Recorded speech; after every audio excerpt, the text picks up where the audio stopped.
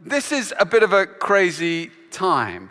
And you can feel when you've been through the last 18 months, like we all have, that you just feel a little bit like, I'm just fortunate to be alive. Everyone seems to be in one piece. We've got through the first week back at school. We got through the first week back at work. Everyone's still speaking to each other. We're all still alive. Still got a job. Okay, given the challenges we've faced, let's just settle for that and let's stop still and just relax for a little bit. But we also know, and I think we probably all sense in some ways in our different contexts, that when all the plates have shifted and the world is a very different place to how it was 18 months ago, there are all these sorts of opportunities that rise up. People's lives have been reordered, people are reconsidering what really matters, people exploring faith for the first time and asking big questions. And there's this opportunity, maybe a rare opportunity in our lives to really rebuild and reshape our families, our friendships, our communities, our city, our workplaces, and our church. And so it's so important as we think about how we might do that. We obviously want to use our wisdom, we want to use our strengths, we want to use our skill sets. But we've got no hope of doing that without asking God to help us, asking God to show us what are the gifts you might have given us, and how might I fan them into flame in this season. I guess my question for you today is, if the God of the universe, who knows the end from the beginning, who loves you, who made you for a purpose, has put gifts on the inside of you, don't you want to find out what they are? Don't you want to spend your life using them? And the first thing we see in this passage, if we want to start using our gifts in this season, is we need to be able to see in. Paul writes this letter to Timothy. Paul is in chains in Rome. He's facing execution. Lots of people think this is the last letter he wrote, and he writes to spur Timothy on, this leader who he's raised up and invested so much in. And Timothy is involved in planting a church, and Paul wants to remind him at the start of this, his last letter, of what is inside of him. That he has a God-given gift. A gift God has given him by the laying on of Paul's hands. A gift that is on the inside of him. Paul doesn't want Timothy to forget that or to take it for granted. He wants to remind him of it and make sure that Timothy doesn't forget it. And it's hard to obviously see inside ourselves. And so it can be easy to forget what's actually going on inside. Or maybe to take for granted the gifts that we've been given. Or maybe not realize that they're there at all. That God might have placed gifts inside us in the core of our being. And we know in life there are gifts, and then there are gifts. I mean, there's the kind of gifts you get maybe at Christmas from an auntie, and they're lovely. If you're watching, auntie, they're lovely. And but you kind of look at them, you think, oh, I wonder what thought process went through that. That's really interesting. And you kind of put it in a drawer somewhere, and you think that would be really useful at some stage. And then like years later, when you move house, you're like, what is this thing? Like, where did it come from? How is it in my possessions? There's gifts like that. And then there are gifts, like really significant gifts, like valuable, purpose-made. And the difference really matters. And sometimes we treat gifts like they're gifts, and sometimes we treat gifts like they're gifts. We kind of don't really notice them. My little brother one year came to see me for my birthday, and I love my brother. He's a wonderful guy, but he had a difficult few years. And during those years, I wondered, his name is Paul, and I wondered if he might end up like his namesake in the Bible, the Apostle Paul, in only one sense, that he might spend quite a lot of his adult life in jail. And I wasn't sure because he's having a difficult time. But actually, he came through that difficult season. He's doing really well now and doing all sorts of exciting things. But because of that, I'm always never quite sure what he's going to do. And he said he was really excited. He had his amazing gift for me. And because of some of the gifts he's given me over the years, I kind of was able to contain my excitement. And so he came for the night. And at the end of the evening, he went to his car and he pulled out this present. And it was a painting. And it was this painting. And they're going to just show you that painting, so make sure you can see it in all its glory. There we are, that's the painting. And I just thought it was a beautiful painting. It was a painting of Jesus on a boat in a storm, being woken by the disciples as waves are flooding over the boat. And it was such a powerful painting. I actually said to Paul, where did you get that? That's amazing. He was a bit vague, a bit kind of ambiguous about where he got it. And so a little while after that, I Googled it, and the top hit was this painting. And it said it was called The Storm on the Sea of Galilee, painted by Rembrandt, with a value of over $100 million, and its whereabouts were unknown since it was stolen from a gallery in Boston in 1990. And all I could think was, how old was my brother in 1990? But of course, it's just a good print, but it was a powerful gift. And the reason it was a powerful gift is because my brother knows me as well as anyone in the world, and he loves me. And what he was saying was this gift was basically, Steve, you really need to live your life as those disciples on the boat are, captivated by Jesus, reliant on Jesus in the midst of the storm. There was a real significance to the gift Paul gave. It matters what the gift is, and it matters who gives it to you. And the truth is today that the God of the universe, who spoke the world into being, who knows the end from the beginning, who knows you better than you know yourself, who formed you while you were in your mother's womb, who has good purposes for your life and shaped you for a glorious purpose. He has deposited gifts on the inside of you. They're not just gifts, thanks so much, put them in the drawer, forget about them. They are gifts, God-shaped, God-selected, purposeful. God is all wise. He loves you, and he's picked out specific gifts for you. They're key to your calling. They have the potential to form your life, bless your community, build this church, shape this city, and impact the nations. They have huge potential. But do you know what they are? Have you tested them out? Have you tried using them recently? Or have they got a bit rusty in all the lockdowns? What's fascinating about this passage is Paul can see the gift clearly in Timothy. But his fear is that Timothy either can't see him in himself, or he's forgotten about it, or runs the risk of forgetting about it in all that he's going to be facing, all the challenges and difficulties he's going to be facing as he builds the church. Sometimes we need reminding what our gifts are, and sometimes others can see what is in us even clearer than we can see in ourselves. When I was 17 years old, my youth worker, Susie, came up to me and said, I'd like you to speak at a youth night. And I thought that was a really bad idea, and I tried to talk her out of it. And she said, no, I think it'd be really good, Stephen. You'll speak in church, and there'll be all these people that I think is really important. So I prepared, and I felt a bit nervous. I felt the weight of the responsibility, and if I'm honest, I wanted to make an impact. And so I got up, and I spoke, and I was very, very, very, very apprehensive and very nervous. But there was a moment in the talk where it felt like I had everyone's attention in the room. Like everyone was hanging on my every word. And I thought, maybe Susie's right. Maybe I can speak. And I got down afterwards, and I went up to her, and I said, Susie, look, I did it. She says, yes, you did.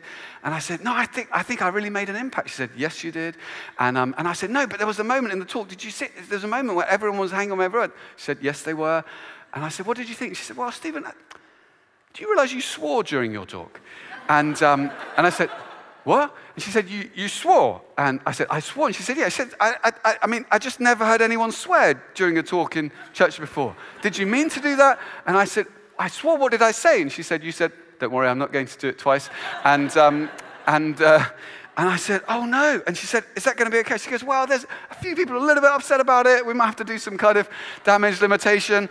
And I was so kind of thrown by this. I was thinking, oh, well, that's it. Torpedo, game over. That you don't really come back from that. You've kind of hit out, and that's it. But she was really kind. She was like, you've got a gift. Don't worry, it's going to be okay. Anyway, partly because I swore and I didn't want to do it again. I didn't speak again for years. But I was using what I thought was a bit of a gift. I trained to be a barrister. I loved being a barrister. I loved working as a barrister. I loved using my voice as a barrister. And then one day when I was in my 20s, a friend phoned up and he said, oh, I'd love you to come and speak at a youth event. I was like, oh no, here we go again. And I said, I don't think that's a really good idea. I'm happy using my gift in this space, but I don't want to really cross into that territory again. And he said, look, you should do it. And I said, no, I can't. 3 reasons. Other people can do it better than me. He said, I'm sure they can. I'm asking you. Oh. I said, it's not a great time for me. Life's a bit busy at the moment. He said, I know, but it's a good time for us. And I said, oh. And I said, well, I'm not sure I'm holy enough. He said, I'm sure you're not. But if we wait until you're holy enough, we might have to wait till you're dead. And I said, oh. And it's so fascinating because he had seen something in me in the busyness of life, and I just lost sight of it. And I was so passionate about using this gift in my workplace and really seeing God use it in my workplace, I'd forgotten that it might have any other application at all. And he was calling it out. And I learned something then, that the way we discover our gifts is with other people. You need to be close enough to other people so that they can see into you and call the gifts out of you. Paul knew what Timothy's gifts were. He'd trained him, he'd walked with him, he'd spent time with him, he'd laid hands on him. And so he was able to call them out. So now I try, if I see it, I want to say it. If you see it, say it. Don't underestimate the difference you might make to someone's life by encouraging them about the gift you see in them. And this is an exciting time. This is a time when your friends need your gifts, your family needs your gift, your workplace needs your gift, your company needs your gift, your startup needs your gift, your profession needs your gifts, your family needs your gifts. There are so many opportunities to use your God-given gifts in this moment. Why don't you turn to your neighbor and just say, you have a God-given gift.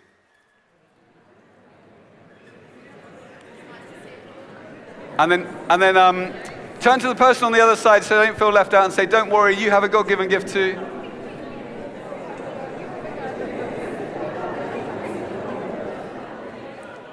You see, we have to be able to see in. But then secondly in this passage we see we have to be able to stir up. Paul says to Timothy, fan into flame the gift of God that is in you.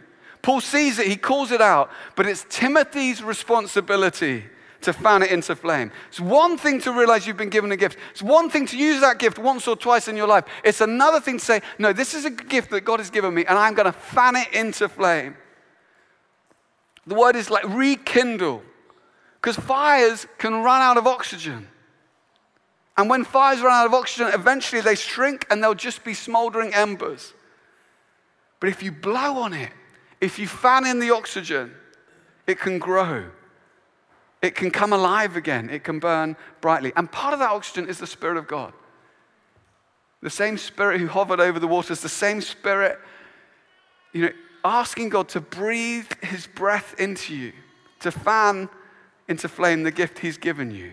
Reminding ourselves that apart from him, all our best efforts are going to come up short, but with him, anything is possible. But I think it also means like the oxygen of purpose. Seeing how your passions and the gifts God has given you and God's purposes might align. Paul says to Timothy, don't be ashamed of the testimony about our Lord or of me, his prisoner. Rather, join me in suffering for the gospel by the power of God. Timothy is called to suffer. Doesn't sound that great. It doesn't sound that fun. And it feels like lots of our lives in this age are structured to avoid suffering. And sometimes we believe the lie that you can live a life that just involves comfort and convenience. And then something comes along like the last 18 months and we realize that actually, however hard we try, we're going to face suffering in our lives. We can't avoid suffering. The choice in life is what we're prepared to suffer for. Your passion is what you're prepared to suffer for. That's what the word passion means. What are you prepared to suffer for? What's your purpose? Paul says, suffer for the gospel by the power of God. The purpose is the gospel, the good news of Jesus Christ. We never graduate from the gospel. Never becomes irrelevant to our day-to-day lives. We just see its implications deeper and deeper into our hearts. We realize how deeply it reveals the challenges of the structures of our society, the way we found institutions. The gospel becomes our lens for our strategy, our mission, our vision. The gospel is good news, the good news that we are not alone, that Jesus has come for us, that he has died for us, that he has risen for us. And the gospel has the power to change our hearts and to transform people's lives, to change our communities and our workplaces and our cities. That's the great purpose. That's the great passion. And we can invest our lives, our gifts, to serve the one who has suffered for us to save us. The gifts aren't just there to be discovered. They're there to be developed. They're not just there to be identified. They're there to be invested.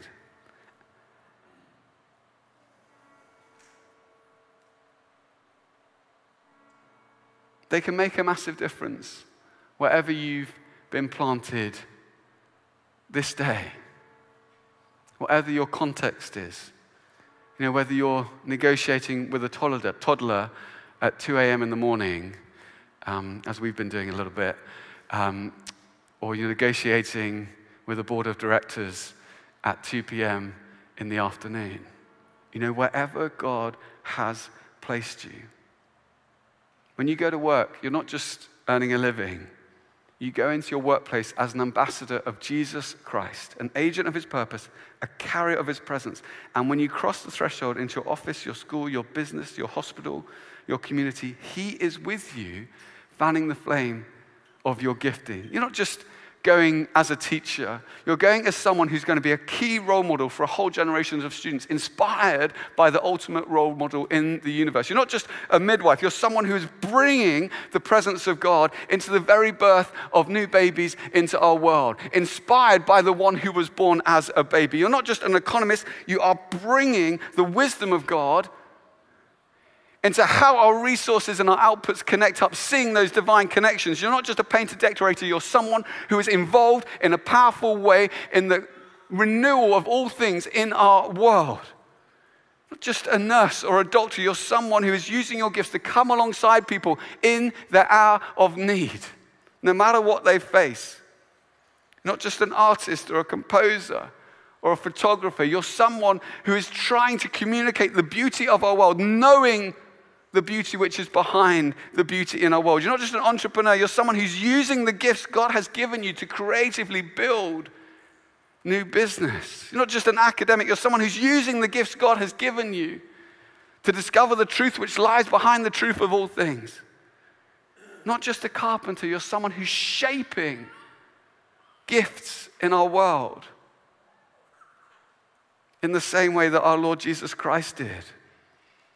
Not just a barista. You're someone who recognizes that coffee is a gift from God.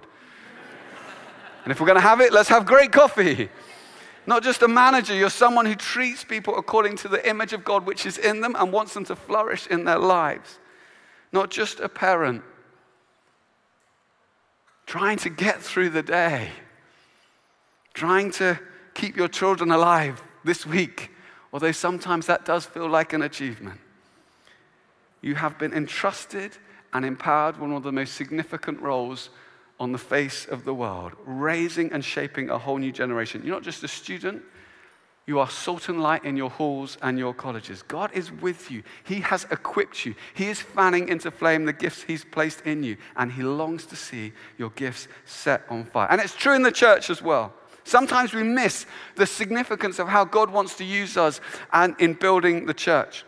How we might use the gifts he's given us, not just in the workplace, in our homes, in our communities, but also in the church.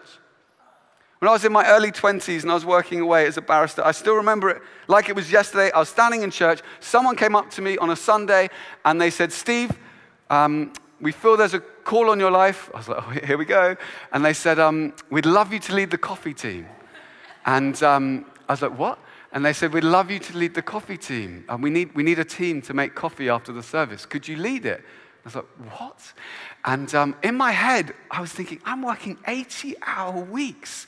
This is the only 2 hours in my week when I don't have any responsibility. And you want to give me a responsibility, and not just any responsibility, but responsibility of making coffee. I'm a barista, not a barista. Why are you asking me to make coffee? And I was thinking of all these things, but you know how when someone asks you to do something, I just thought, I can't think of a reason not to. And so I said, okay. And so the next day I had to turn up early. I had to start making coffee with this little team. We kind of got the coffee together, tried to get the thing to boil, tried to get the thing to work, tried to get the cups, tried to clean the cups. But what I found, as I did that, it's a confession. I haven't always loved the church. Now, I just haven't loved the church. And certainly in my teens and 20s, I kind of didn't love the church. I kind of tolerated the church. The way I saw it was, you love Jesus, and if you love Jesus, you get the church too. It's like a package deal. And so if you want to love Jesus, you have to love the church. That's just the deal. And so a bit of my love for Jesus spilled off over into the church, but I didn't really love the church. And but then as I started to make this coffee for people on a Sunday morning, I started to feel a love for the church. It threw me at first. I was like, what's that feeling? Oh, I'm feeling love for this group of people. I'm seeing the extraordinary diversity and gifting within this room. I'm seeing that actually the only connection between these people is their love of Jesus Christ and their love of coffee. That's the only thing that links them up together. So let's make this coffee really good. And I started to kind of, even as I was handing people coffee after the service, I started to feel my heart grow in love for the people in front of me. And some of them, I don't know if you know, in some churches, there are some quite complicated people. I haven't met any in this church yet, but I'm sure in some churches there are some quite, even the people I found a bit complicated, I'd hand them a coffee, I'd feel my love grow for them. I'd see them in a whole new light. And then I started thinking, this coffee isn't good enough for these people. This coffee isn't good enough for these churches. We invested in better coffee. We invested in a new coffee machine. I was like, why don't we serve coffee before the service too? It's too important, because if we want to welcome people, our welcome, the gospel starts with how we welcome people. We're excited they're here. Let's serve coffee before the service. It completely changed my life. I love Jesus more because I love the church more because I was making coffee. I love people more because I was making coffee. I became a better barrister because I was making coffee. I learned more about leadership because I was making coffee. No one would sit you down at 23 and say, this is your leadership development track, here's a bag of coffee. As I stepped out, something shifted. I'd still say one of the most 5 significant things I've ever done in my life was to make coffee after a service. Don't miss how God might want to use your gifts. You're not just helping with All Days Kids, you're raising up a generation who will shape the nation. You're not just leading a small group, you're forming a community which makes the gospel love of Jesus Christ visible to people. You're not just welcoming someone as they come into church, you're saying the gospel matters so much that this is going to be the most welcoming church in the whole city, the most welcoming place anyone could come. Not just inviting someone to Alpha, you're playing a part in someone moving from darkness to light. And as we stir up our gifts, we start chain reactions about which we have no idea. See in and stir up and then step out. Paul writes to Timothy, fan into flame the gift that is in you by laying on of my hands. For God did not give us a spirit of timidity, but a spirit of power and love and self-discipline. You see, even when you become aware of the gift that's in you, even when you stir it up and fan it into flame, you still have to take a step. You still have to take a risk. You still have to play a hand. You still have to put some skin in the game. And so often, the barrier that keeps us back is fear, actually. I'm not sure if I've got enough time. I'm not sure if I can make a difference, really. What if I mess up? What if it goes wrong and it's a failure? What if it doesn't look that great? I don't want to seem like I'm pushing myself forward. All these things come in. But the Spirit who lives in us doesn't make us timid, but gives us confidence and the power to take a step and to shift things.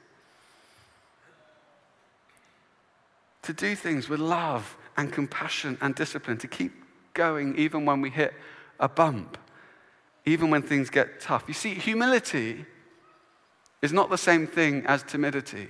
Often we think it's the same thing, but it's not. True humility is bold. True Spirit-filled humility, not limited by the estimation of what we think we can do in our strength.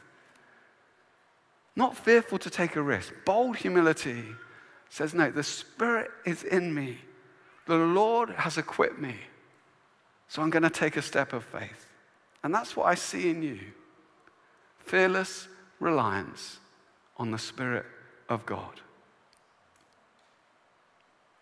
We've got a deep desire to see the gospel transform lives all around us.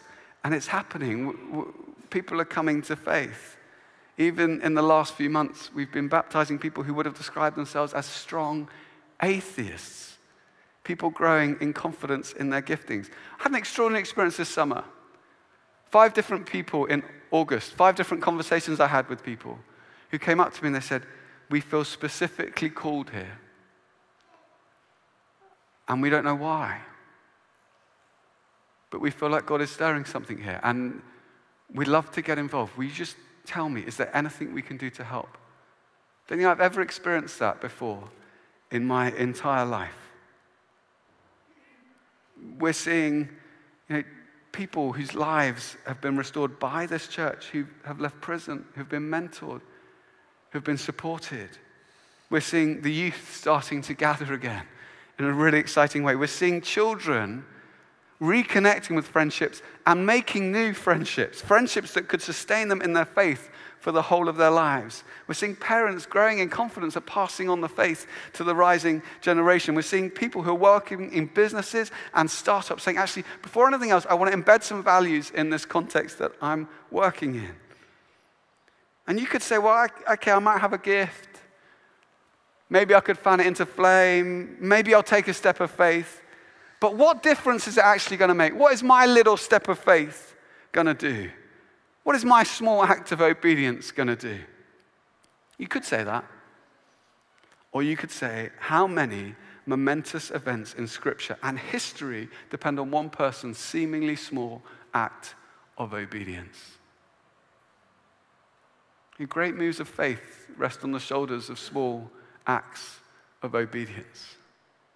Never underestimate what God can do with your next step when you follow that prompt, when you speak up, when you use your voice in the workplace, when you make that connection after a service, when you encourage someone in your small group or over an ice cream or a coffee at the end of the service about the gift you see in them, how that might then play out in their lives, how that might play out in the lives of people you never actually meet.